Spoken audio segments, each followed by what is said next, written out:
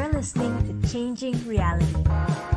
Changing Reality, where we bend reality all across the world. Only on WQHS Radio. So hi everyone, and welcome back to another episode of Changing Reality. So welcome one, welcome all. If this is your first time tuning in, where have you been all your life? This is the place to be. If you're a returning audience, welcome back to the show. We love having you here always, as we do every week. So if you're new, Changing Reality is a show that features phenomenal people from all walks of life, who are in essence changing their own reality. And we'll be hanging out and interviewing these brilliant people, from social change makers, entrepreneurs, thought leaders, business owners, to even artists, musicians, and inspiring individuals from all across the world, with the hopes of uncovering their stories, their little secrets and tips and tricks that we can use to not only chart our own courses, but to learn the lessons that we need to change our own reality in turn. And I wanted to do this show simply because I believe that there are a lot of people out there who do phenomenal things and make waves in the lives of those around them. And I'm super passionate about uncovering those stories and learning how they're doing that so that we can replicate them in our own lives. And the power of stories has been something that has personally helped me so much, has helped all the people around me. And to show you how much I believe in it, I actually personally founded and run a youth movement from the power of stories called Ascendance. And Ascendance started off in Malaysia, which is where I'm from, but today collaborates with not just our Malaysian Ministry of Education, but over 28 countries to help provide an alternative education platform for any student who wants to change their reality. So we work with students from elementary all the way up to college through various sessions, experiential learning programs, activities, projects that help them discover what they love doing, go out there and get meaningful experiences, real-world experiences, and come back and actually start their own careers that creates impact not just for themselves, but for those around them too. And as I said, we've been very fortunate to work with over 35,000 students, 970 over communities, and have incubated countless number of student-run projects and social enterprises run by students as young as 8 to 25 years old. And the foundation of all of that has been stories, has been kind individuals who've been willing to share their stories, share their experiences with others who maybe would never have gotten the chance to hear, to experience these things, so that it can shorten their learning curves as well. And just like that, I hope that this show is that same platform for you, so that all of you listening in today can take the lessons that our speakers are here to talk about and implement them in your own lives. So if there's anything that you want to talk about specifically, whether it's a particular career, a particular skill, or whether it's just something that you are passionate about learning about more, let us know, and we'll do our best to feature it some way or another on this show and bring to you the things that you need to change your own reality. So on to today's episode. Today we have someone truly, truly phenomenal. Our speaker today is the Director of Community and Partnerships at PlanetMark. PlanetMark being a sustainable certification which proactively supports hundreds of organizations and real estate developments committed to making progress towards net zero carbon. A huge issue in 2022 today, when everyone knows how serious the climate change is getting. And they have a proven track record for success. Some of their members, they've even reduced their absolute carbon emission by 12% back in 2019 prior to COVID, and almost up to 25%. I think the exact number is 24.5% in 2020 during COVID in a sense. And our speaker started at PlanetMark leading all things in their digital community and engagement and partnership sections, but today moved on to to leading their head of engagement and digital, while allowing many other efforts that he has actually spearheaded grow in turn. So other than being phenomenal at his career, he does so many other great things, or has created so much impact in his community. He's the chair of the National Sustainability Task Force at the Institute of Directors, a thriving member community for directors in and out of the UK, as well as was a TEDx speaker, sharing a little bit on the art of meaningful networking, a very, very useful and heartwarming talk that you guys should check out after this. And he's also someone who's pioneered brilliant projects from hosting virtual and physical workshops on innovation to even collaborating with phenomenal individuals such as Disney's former head of innovation and creativity, Duncan Wardle, to actually, with his team, host over 250 virtual workshops and webinars on innovation. And that is just kind of some of the more recent things that he's done. Prior to that, he even helped build out LinkedIn local through his role as the chief community enthusiast at Local X. That work impacted over 90 countries, 950 towns and cities, and I think there were over 2,000 hosts around the world in less than 2 years. And in 2019, when they concluded this project, they actually handed the community over to LinkedIn and actually secured their permission to use their branding and actually dedicate and actually formalize that in a sense. So someone who has had so much brilliant impact on the community, who has given back so much to all of us out there, and many who probably benefit from the work that he does. So today, without further ado, let's welcome our phenomenal speaker, Andrew, onto our virtual stage. Hi, Harsha. Pleasure to be here. Well, thank you so much for joining. I think I need a cup of tea after your that was a very robust introduction, I must say. I'm a little stressed out now, so honestly, I could have done less things to make my job a little easier, in the introduction. Like, why do you have to make so much impact and make the rest of us feel terrible? But thank you for being on the show. And yep, one of the things that I really like about you and the things that I've read up about you is that you have done so many different things in kind of the same thread of creating a change in the community, which I think is brilliant. I think it's something that all of us Gen Zs, in a sense, want to do. I think all of us innately have this need to give back, this need to kind of make the world a better place, but we don't always know how best to apply that or how best to do that in a sense. For you, when did you first realize that you wanted to make a change in the community, or that giving back or building the community in turn was something important to you? I mean, I've always been sort of a sociable character. I'm someone who I'm an extrovert. I get my energy from being around other people, and so I think I've always sort of naturally leaned into those sorts of things. And I think the word you used around there being sort of common thread and there being a thread is a good sort of metaphor for it, where in my career path and in the things that I've gotten involved in, it is kind of like finding a thread and then just keep on pulling on it. and because if you'd asked me even 5 years ago, what would I have thought I'd be doing now, not only would I have been wrong, I'd have probably undershot. I'd have probably said something less. If I'd told you what my ideal job was 5 years ago, I probably wouldn't have said something that's as good as I'm doing now.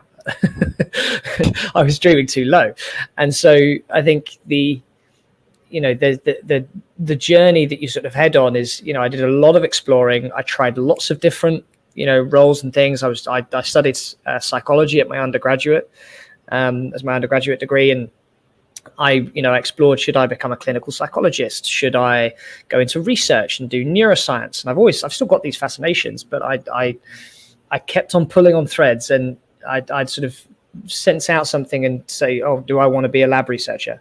No, it's too isolating. It's too much alone time. I want to be around people. Okay, so not lab research. What about doing clinical psychologist? That could be a good path, but you are going to still be studying until you're in your early 30s, getting a clinical doctorate and everything. Actually, and gradually, bit by bit by bit, by finding things I didn't enjoy or didn't quite fit right, I kept pulling that thread, and gradually it sort of led me in the right direction. And then it's one of these things that sort of builds on you. So you just keep exploring, expose yourself to as many different opportunities as you can, connect with people who interest you and who, exactly like you're doing, Harsha. It's a very smart way of hearing different stories and different journeys, because each one is unique and yours will be unique. But you find something that feels right and then start pulling on it. And sometimes you'll come off path and sort of keep that sense of, am I on the right track or not? And you'll get that sense as to, oh, something's not quite right. I'm not in the right place right now for where I want to be. And you sort of explore that, okay, well, which direction is my instinct taking me in? So pull that thread. No, very, very well said. And I think someone once told me, finding your passion is essentially being blindfolded in a dark room. And there's a light somewhere. It's just that you're not sure where it is, in a sense. And you're essentially bumping around things until you find it. And I like that analogy of kind of pulling thread until you find it. Because I feel like sometimes especially when we're in school, we always have this romantic ideal of finding your passion, where it's essentially love at first sight. You get struck by lightning. Oh gosh, this is the thing I'm going to do for the rest of my life. And I think that puts a lot of pressure on us to kind of have everything figured out. Where in reality, I think most people do not have everything figured out, or aren't exactly sure what they want to do forever and ever, but have a sense. I'm still not. Let's be clear.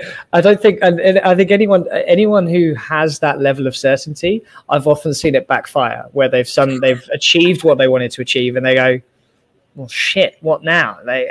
People, it often really doesn't go well if people have that level of, no, this is definitely, I've had friends who are like, the whole way through school, I want to be a PE teacher. I want to be a PE teacher. I want to be a PE teacher. They went to like a month of like university to go and become a PE teacher and hated it. And it's I think it's really dangerous. Well, personally, I can't remember who. I think it might have been. I think it was a US president actually. I think it might have been Gerald Ford or someone. But basically said and it's used within the context of battles and war, and it's sort of like having a plan is useless. When you get into battle, a plan is useless, but the act of planning is invaluable. And so I think going through the journey of have plans, have intentions, but focus on something where you're not necessarily determining the outcome. I tend to look at 5 years ahead and I'm like, what sort of life do I want to be leading? Where do I want to be? What sort of environment do I want to be in? What sort of career do I want to have? What do I want that to feel like? I don't tend to put specifics on it around saying, I want to be in this job title, earning this amount of money, doing this thing. It's something much more about what life do I want to have? What balance in my life do I want to have? And focus on that. And then, in your short-term planning, look at, okay, well, what is going to move me in that direction? Am I getting closer or am I getting further? It's a very straightforward question. In every action you take in your day, if you've set certain goals and objectives for yourself in terms of this is what I would like to be doing, in terms of the impact I'd like to have on society, the role I'd like to play, the part I want to play in this, in everything that you do, is this taking me closer or is it taking me further? And it will be one of the two, and even every like little tiny decision where it's like, I kind of want to, binge watch a TV series. Is that taking me closer or is that taking me further? Now, I'm not saying don't binge watch TV series. I'm just as guilty of it as anyone else. Sometimes that's actually necessary. And sometimes it does actually take you closer because you need to decompress. And if you don't decompress, then, you'll mess with yourself. But it's get a sense as to the overall trajectory that you want to move in, and then assess your more immediate decisions on, does this take me in the right direction or not? And if it's taking you in the right general direction, brilliant. There's no need to close down doors or be more specific, as long as it's moving you in the right place. And you obviously have a very enlightened perspective of this. I'm very curious to I don't know about that. I'm serious. Of hitting walls and going through it to actually come up and say, this is how it, like, this is my experience in it. You've gone through some stuff, I see. But tell me a little bit about how you got there in a way. I know that you were one of the brilliant people who took a gap year after, I think, finishing secondary school, before even college. You were a fruit picker. I think that is super cool. I come from a place where gap years are occasionally criminal. I had a friend whose parents sent her to college right after high school because they were worried she'd forget how to write if she waited more than 6 months. So you can see that I'm very intrigued by this. Tell me about the decision to do that, and how your life was like at that point, and what you were looking at. Yeah, I mean, it's just one of those things. Again, it was something that emerged. There are a number of sort of moments in my life where decisions were made actually in quite a short period of time, and very instinctively. Where I had the option where I could defer my university place for a year, and candidly, at that time. So the context was I hadn't gotten into the university I wanted to get into. Right, I didn't get it. I didn't get in. I wanted to go to York, and I didn't get that. And, that was tough. And it was interesting because like when I reflect back, I think my path would have been very different if I had, because I'd have been so excited about going that I might not have taken a gap year. But I took the gap year because I had the opportunity to, very, very straightforward in that, I was planning on going out to New Zealand for a holiday with family. And the idea emerged was like, well, why not I just stay? The weather's good. I'm just going to stay for a while. Yeah, rather than go for like 2-3 weeks, why don't I just stay? I could defer for a year and I could go traveling. I could do that. And so I made that decision, and it was a very gut kind of thing. And I could have changed my mind on it till very last minute. I could have gone, oh no, I do want to come in this year to Plymouth University, and it would have been fine. So it was quite a snap kind of gut decision. But it's one of the best decisions I've ever made, because I think taking a gap year, that if I got anything from it, it was really understanding the value of education. When you get out and you're not in it, you're too close to it for so long in our lives. Understanding the value of it and knowing when I get back into going to university, I really want to take this seriously now, because I see how this can carry out. And, I suddenly learned the value of languages. I learned the value of, all these things where I hadn't really taken them particularly seriously before. But now it's like, okay, if I could talk French, Italian, German and stuff, man, that would be really handy in being able to make really good friends with a bunch of people I would have met when traveling. I still made friendships, but especially from, people don't expect Brits or Americans to know how to speak other languages. So it's a very, they set a very low bar for us. They sort of, there's an assumption that this white middle-class male probably doesn't speak any other languages. And if you do, then that's seen very well. So I think I learned a lot of the value of education. And when I went, I caught the travel bug. So then I wanted to do an exchange year, and I did an exchange year to Canada as the second year of my degree. And that got me involved in a whole bunch of stuff where I started being able to do stuff in neuroscience labs and things like that. And all of a sudden, my CV, even at that stage, stood out from the majority of students, because I'd done this gap year, but that had taken me to do this exchange year, where I'd been doing neuroscience studies and various things. And it led to me getting an amazing placement opportunity.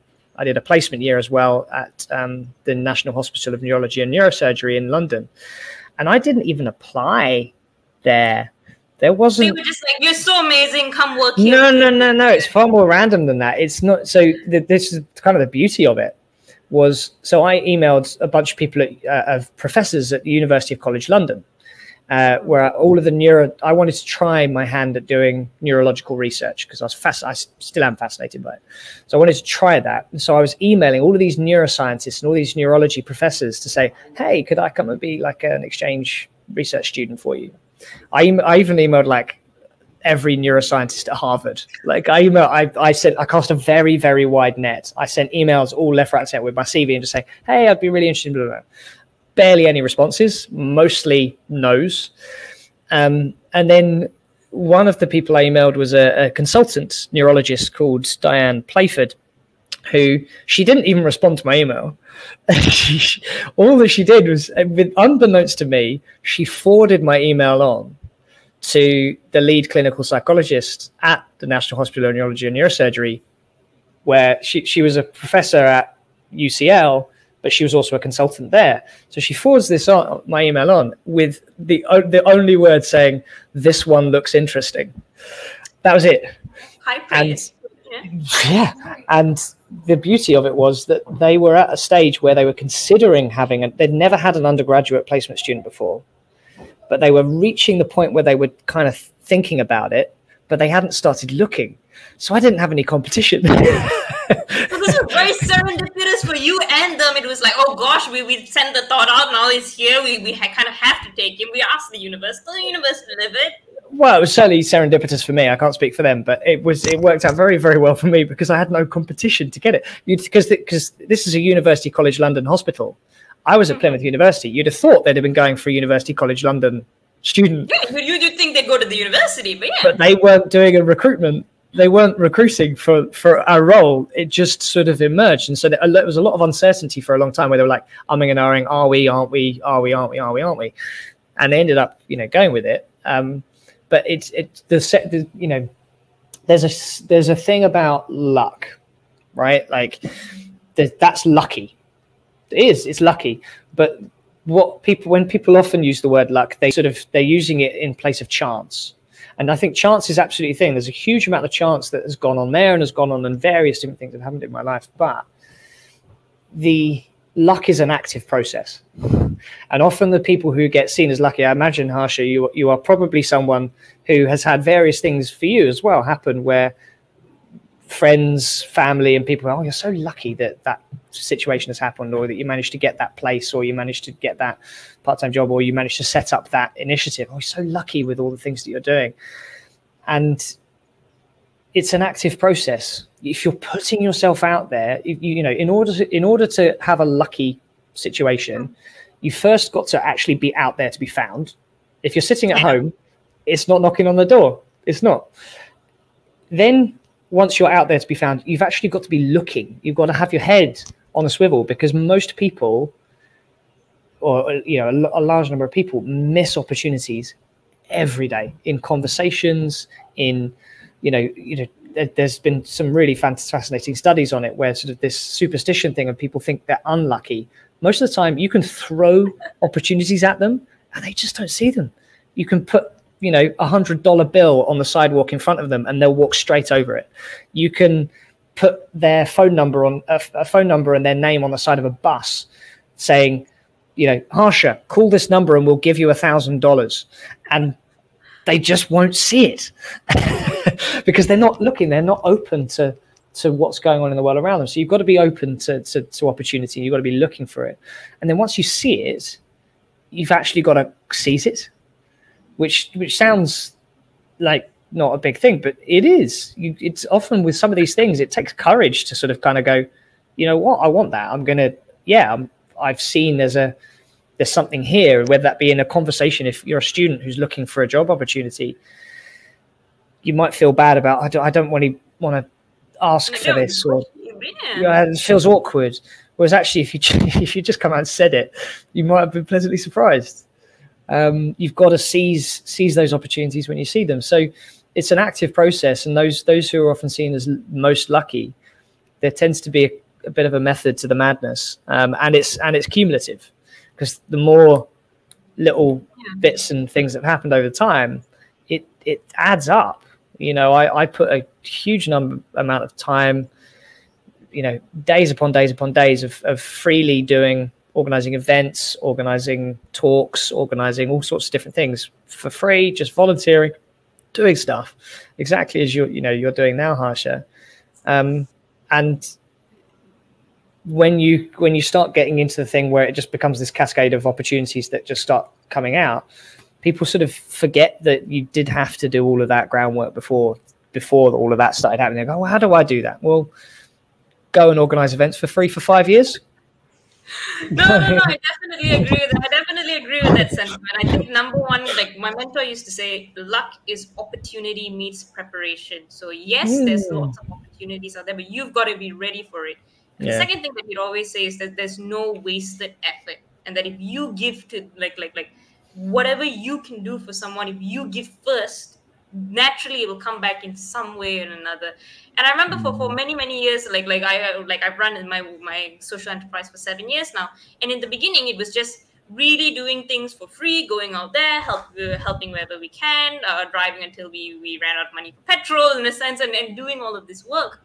But there was really the foundations to today, what we're doing 7 years later, when we have an international organization. And I think many people see the end product and they're like, I want to be there. But they forget all of the times which you're called crazy, and all of the times that you've done amazing things that looks like they're not going anywhere, in a sense. And you have many projects that you have given so much to the community. I think we were just talking earlier about one project that actually brought you to the to Parliament, actually, I think, to the government, in a sense, and that was the accumulation, I think, of many efforts. Tell me about that, in a sense. Yeah, so I first started sort of really getting involved in networking when I was doing some postgrad studies on management, and I happened to get involved with the Institute of Directors, and it was the amount of serendipity that sort of feeds in through that. and the cascade that created is kind of hard to fathom. And the thing is, when you think of it like a tree, there are lots of branches and most of them don't lead anywhere, but the ones that do can be really magical. Like that sort of one conversation leads to that conversation, that conversation, that conversation. And when you map back from, when, being at the Houses of Parliament or doing a TEDx talk, when I map back every conversation, every person I had to meet, every situation I had to find myself in order for that to have happened, there are a remarkable number of ways that it might never have done. And in fact, I was able to, with the TEDx talk, I was able to trace back, and I worked out that there were lots of points of failure, but there was all these like parallel strands that were sort of traveling out, and then combined and converged to this opportunity to do a TEDx talk. And when I mapped it all the way back, I realized that there was a single point of failure for all of the different strands, which was a conversation with a student at a London South Bank University networking event, where if I hadn't taken that conversation seriously with a student, then none of the rest of it would have happened.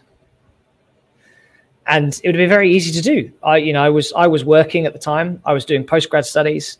It'd be very easy to sort of discount any value that I could get from talking with undergraduate students and other people at the university. But I was curious, and I enjoy meeting people, and I was starting to get into this idea of, it's not about what you know, it's who you know.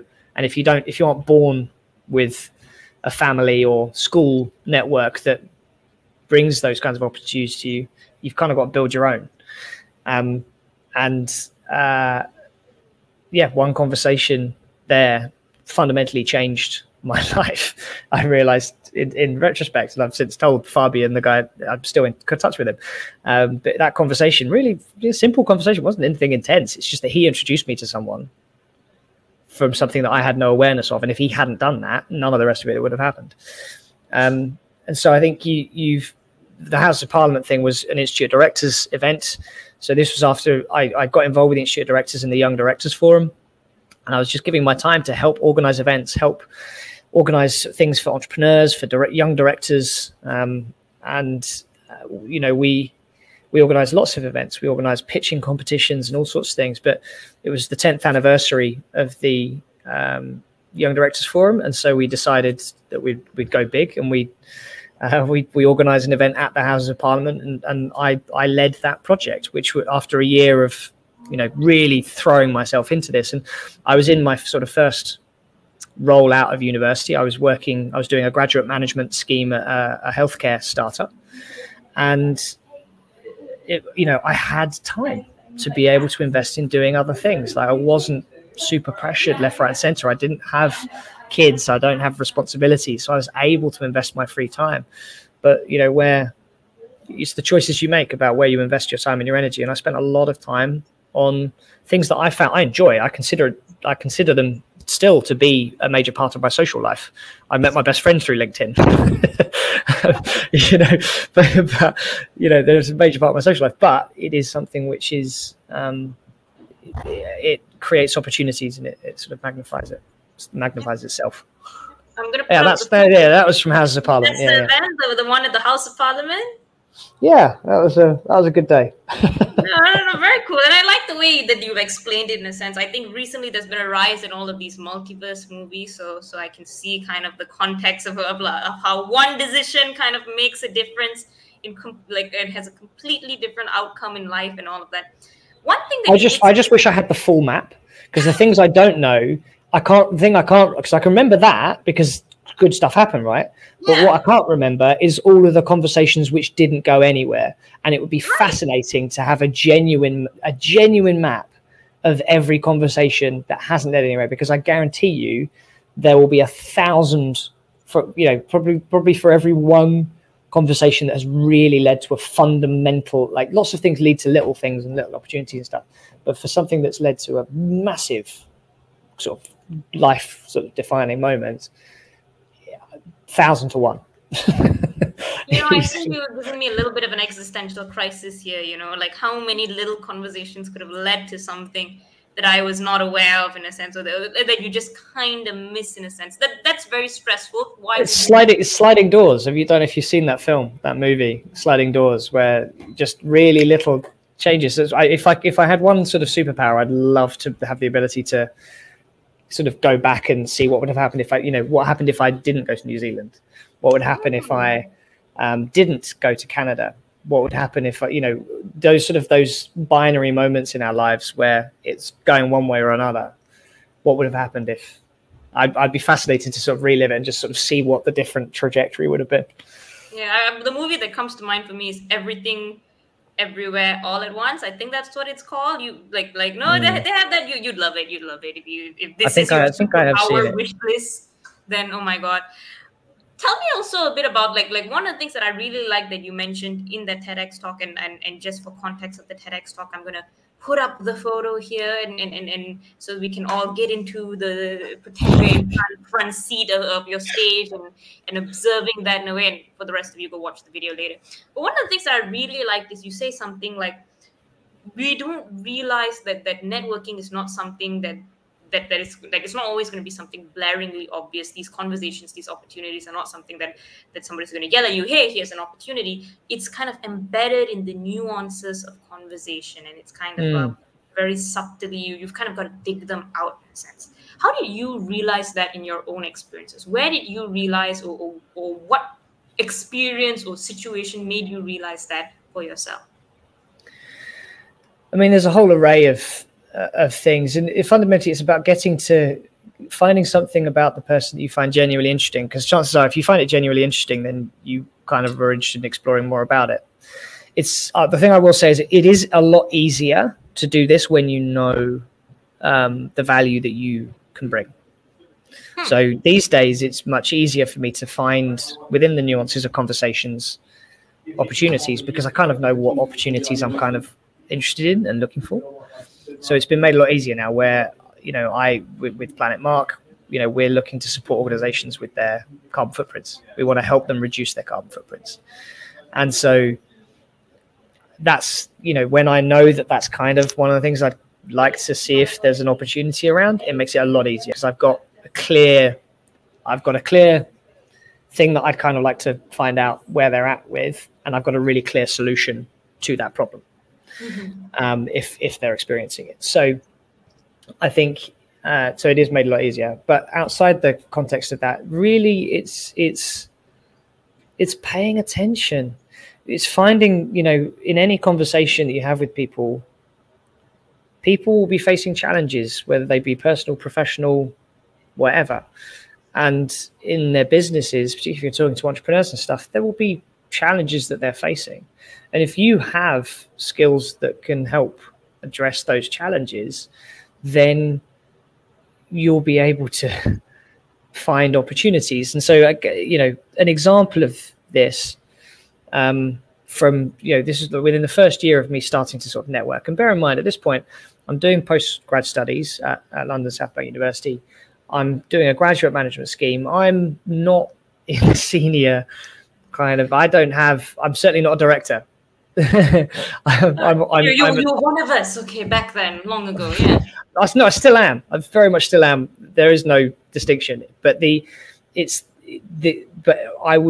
did not have the confidence I would have now that I have value to bring to a conversation or something. I was much more nervous about what value can I possibly bring to these conversations. And I had a conversation with the CEO of Mercedes, Benz, big, huge car manufacturer, right? And I bumped in, just was at a networking event. And so you don't have long to think about it. You're not prepared for it. It's just sort of like, oh, hi, love to meet you. Yeah. What do you do? Oh, well, I'm the CEO of Mercedes Benz. Oh, hi.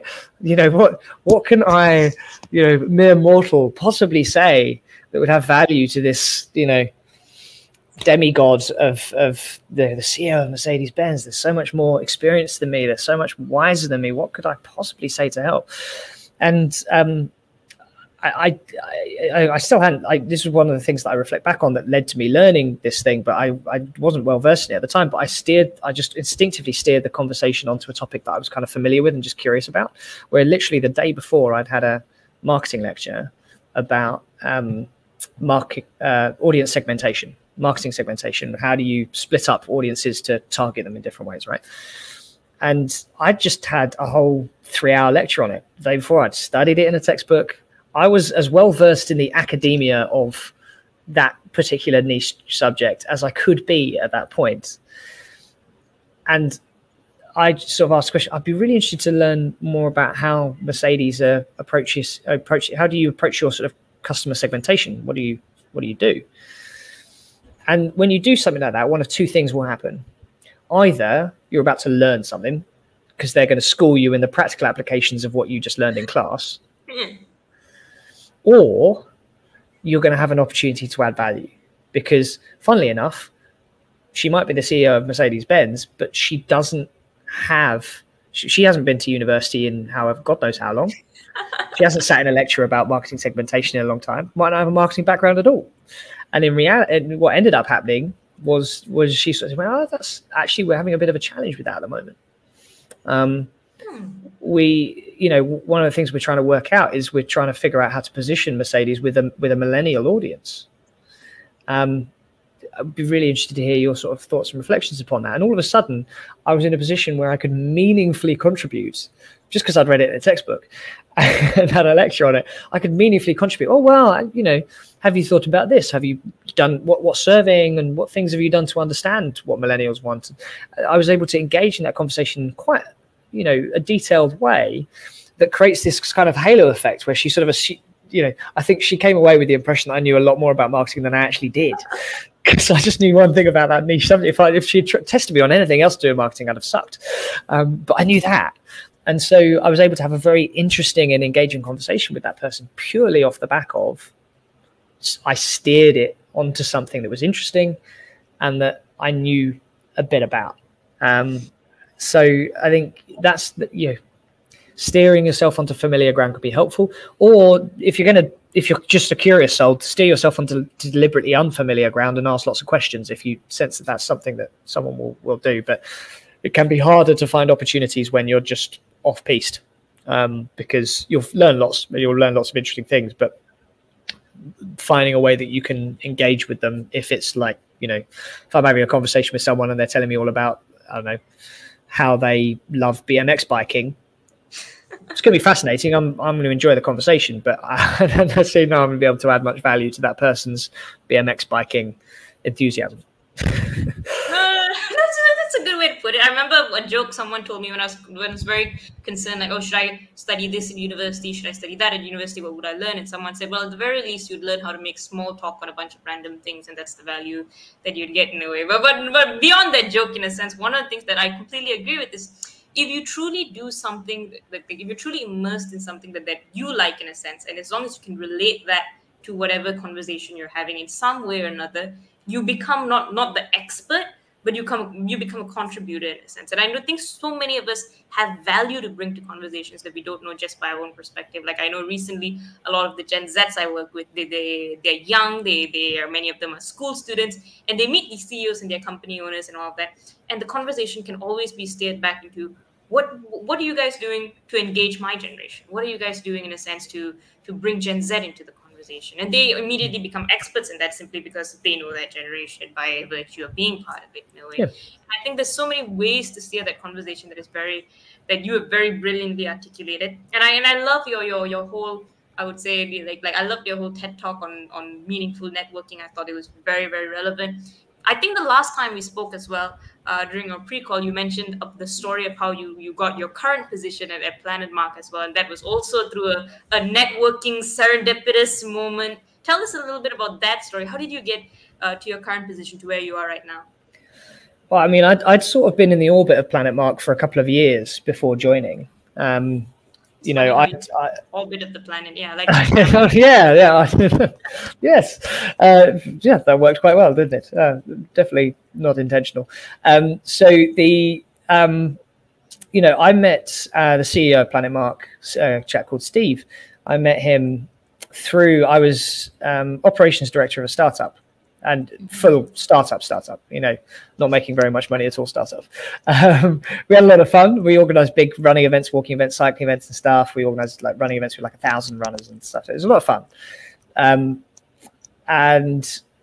the founder and CEO of it was called Your Town. We met Steve because Planet Mark, one of the things we do is we also support on social value creation of companies. So we help them understand and measure in pounds and pence what the social value created by their organization has been over the last year. And so where we were working on a bit of a social enterprise kind of thing, where we were getting corporates to sponsor, running events in their local town and things like that, we were quite interested in Planet Mark for the Planet Mark community. Ooh, would they be interested in helping us organize running So we were having a meeting sort of looking, how can we collaborate? And Steve and I just sort of got on really well. And my institute of directors thing, I think, interested him. And so he and I just started keeping in touch, and would, every 2 or 3 times a year we'd meet up for a coffee, and I would just share thoughts and learn more about what they were doing, what they were up to, how things were going, and would share my thoughts and reflections on things that I knew something about, like digitization, building communities. I was just freely and openly sharing my thoughts and reflections. And so we kept on sort of, having a conversation, and he would invite me to all of their events. And so I went along to their awards, for example, every year. And with the awards that I would go along as just a random person who had come to the awards, and we would, which was, there are photos of the Planet Mark team back then with me in them. So you were just in the peripheral until it was just I was just there. I was just there. I was just a big fan. I wasn't working at a Planet Mark member. I wasn't in no way was I related on that. I was a fan of what they were doing. And I liked, I got on well with Steve, and I liked the team. I enjoyed it. And so much so that they actually invited me onto a team training session where it was only Planet Mark team at it, and they invited me along to it. I still don't know what was going through Steve's head, but I mean, he's sort of I sort of knew we wanted to work together and stuff. And I went along and had a half a day of training on sustainability with their own team. And we've got an empty spot. What about that guy who keeps showing up? Let's get him on. Yeah. So it was one where it was a relationship I'd invested a lot in, because I didn't have a particular outcome in mind. Mm-hmm. I sort of knew I wanted to move in the direction of sustainability. I had this growing realization, and it was like an itch that I wasn't scratching, to work on sustainability, and really realizing that this was something I cared passionately about, and I really wanted to invest more of my time and energy into. So I was networking. I was getting an understanding of the sector and what, who did what and what sort of a role would I like to play in it. And in the end, a little over 2 years ago, in May 2020, Steve dropped me a text on a Sunday saying, have you got time for a quick chat? And I called him straight back going, no time like the present, what do you want? and he was like, well, we've been talking about wanting to work together for a really long time, and I think we're at the stage now where we need your skill set. Would you be willing to come on board?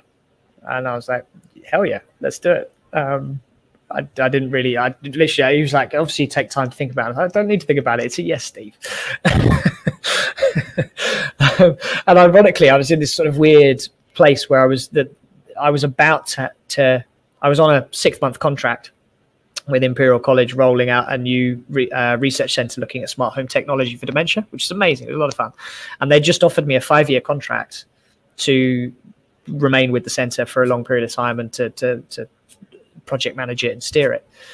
And I'd made the decision that I was going to turn that down. Even before anything else had come up. I was like, I want to get into sustainability. Now is the moment to do it. I really want to do this. And then Steve texted me. So it was a bit weird.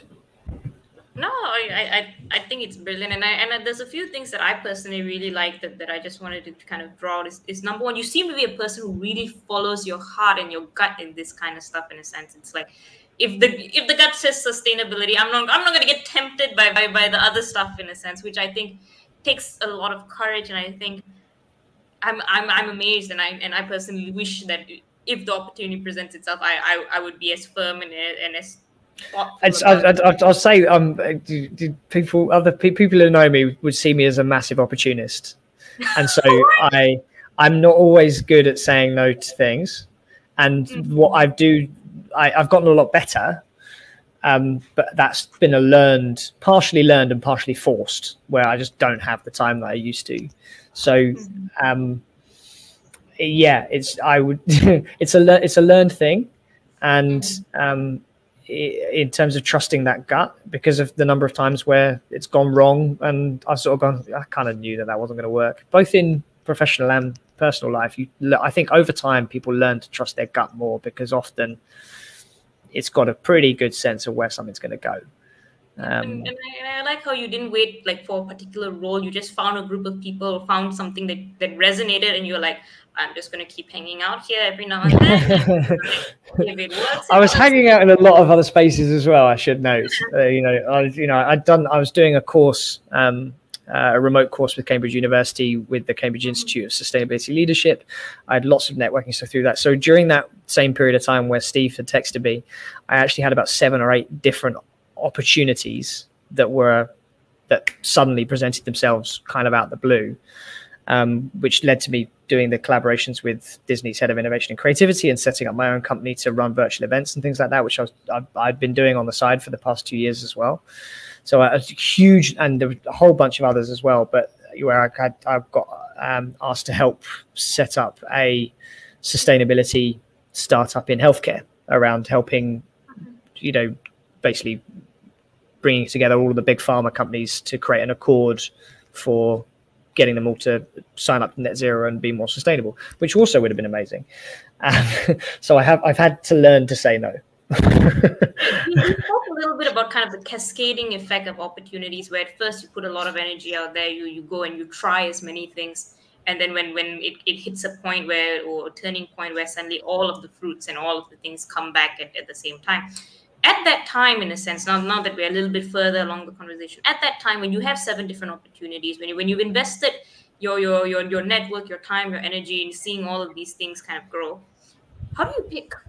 Like what was your do you have a metric secret algorithm? Do you just take a dartboard and just throw line up the opportunities and see where it lands? Or how do you pick?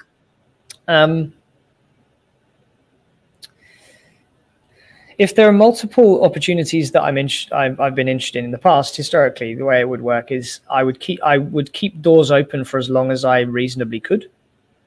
So if there are multiple things, if I could keep them sort of open while I was figuring things out and getting a sense, and really what you're trying to do is you're trying to build up data for yourself, and that data informs your gut instinct. And eventually, at the end of the day, we like to think that we make very rational decisions.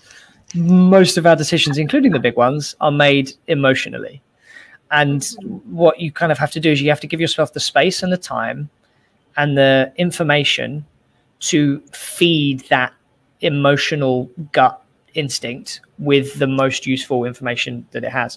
That's why if you're trying to make a decision between 2 things, pick one and see how you react to it emotionally. Like roll a dice, and if you go, oh, then you know that you didn't want that one, you wanted the other one. But you've got to kind of feed yourself the information and give yourself the time to dwell on it and to let your subconscious process it and think about it. And it's not always straightforward.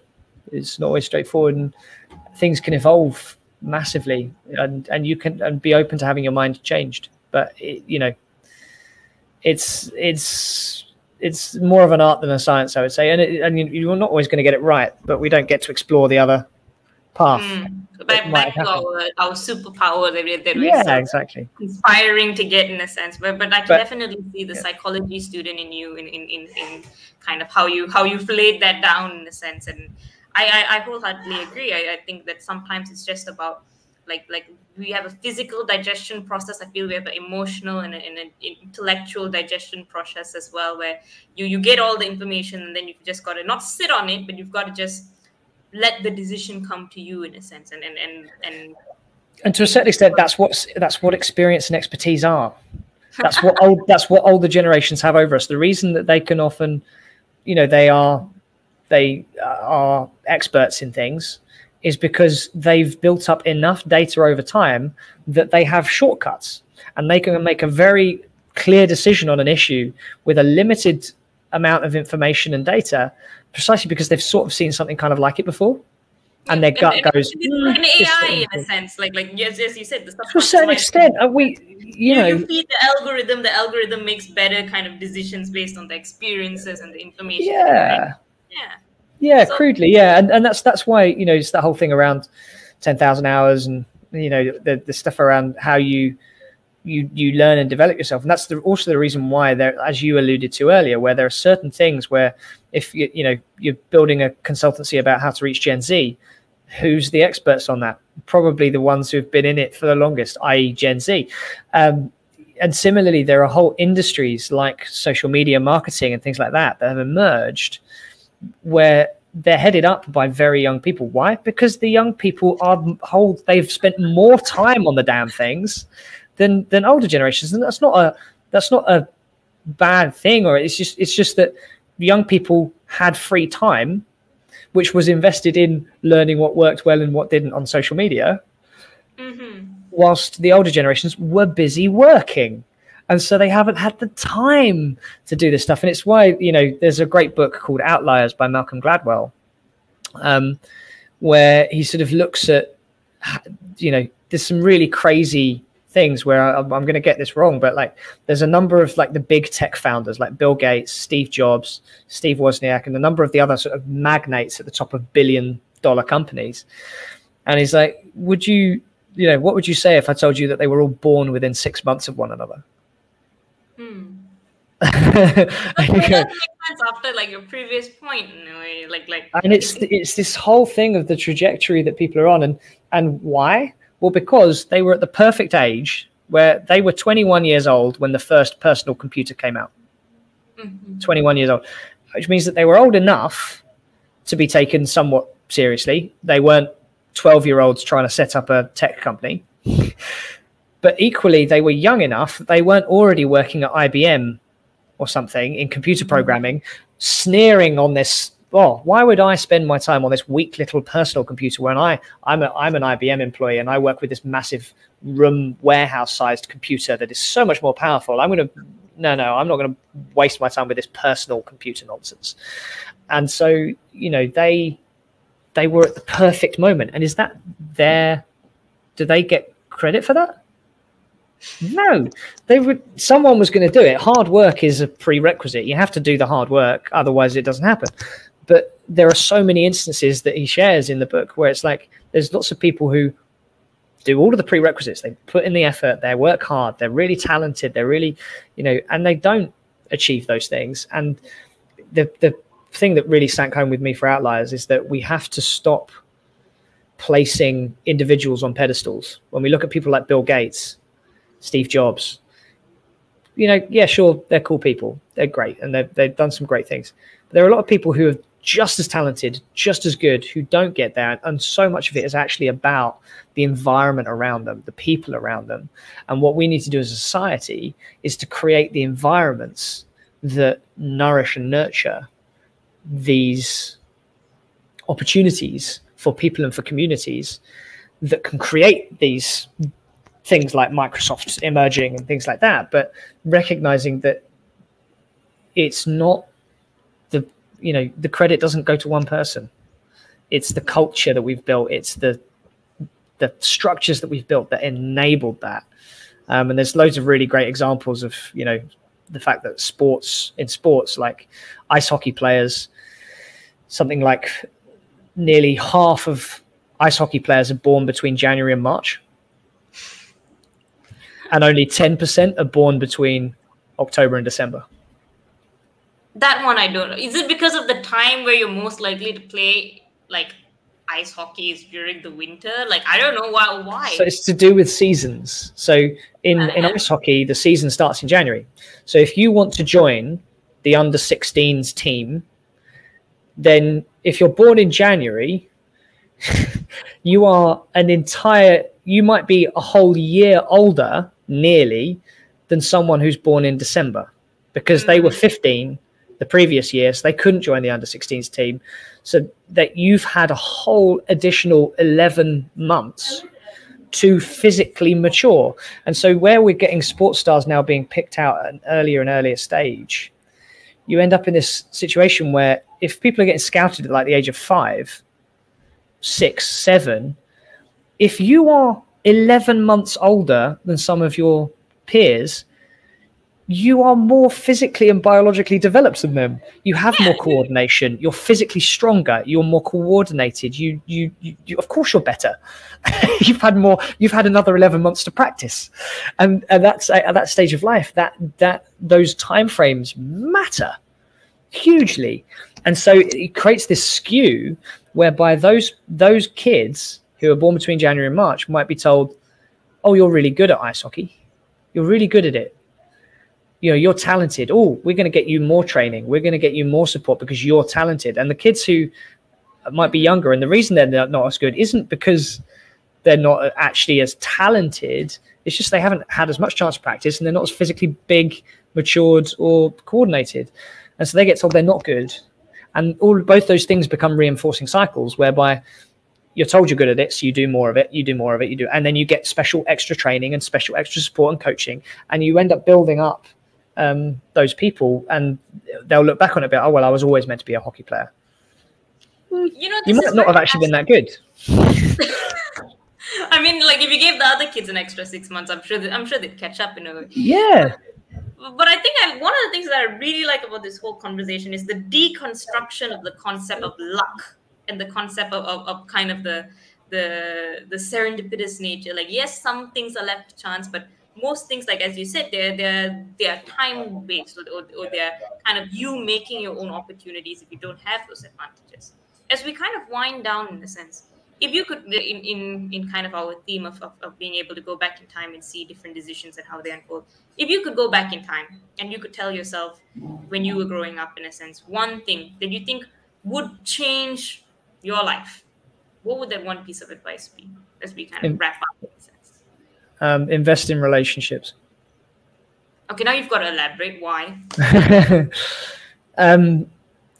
I think relationships, professionally and otherwise, right? Like when we leave university and you first start your jobs and your career, you get told, invest in your pension. Invest in your pension. The miracle of compound interest means that the earlier you start investing in your pension, the miracle of compound interest means that it grows so much more. It's so much easier to grow it if you have a longer period of time to grow it over. And I would argue that exactly the same is true of relationships, and not just in like a crude financial sense of there'll be business opportunities or whatever, but actually in the emotional benefits, in the friendships that you'll form, and the wider societal sort of things that you'll get from it.